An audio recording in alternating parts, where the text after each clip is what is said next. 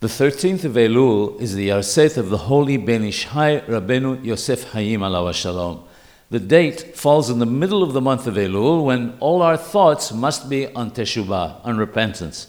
He writes in Ben Yehoyada, based on the Gemara of Sanhedrin, that we are the works of God's hands, and as it says in the Torah, the fear and dread of you shall be on every animal of the earth.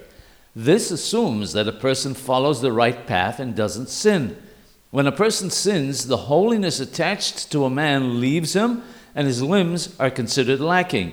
The net result is that the animals no longer have any fear of the person, because in their eyes, he has now lowered himself to one of them. The power of teshuvah is very great, however.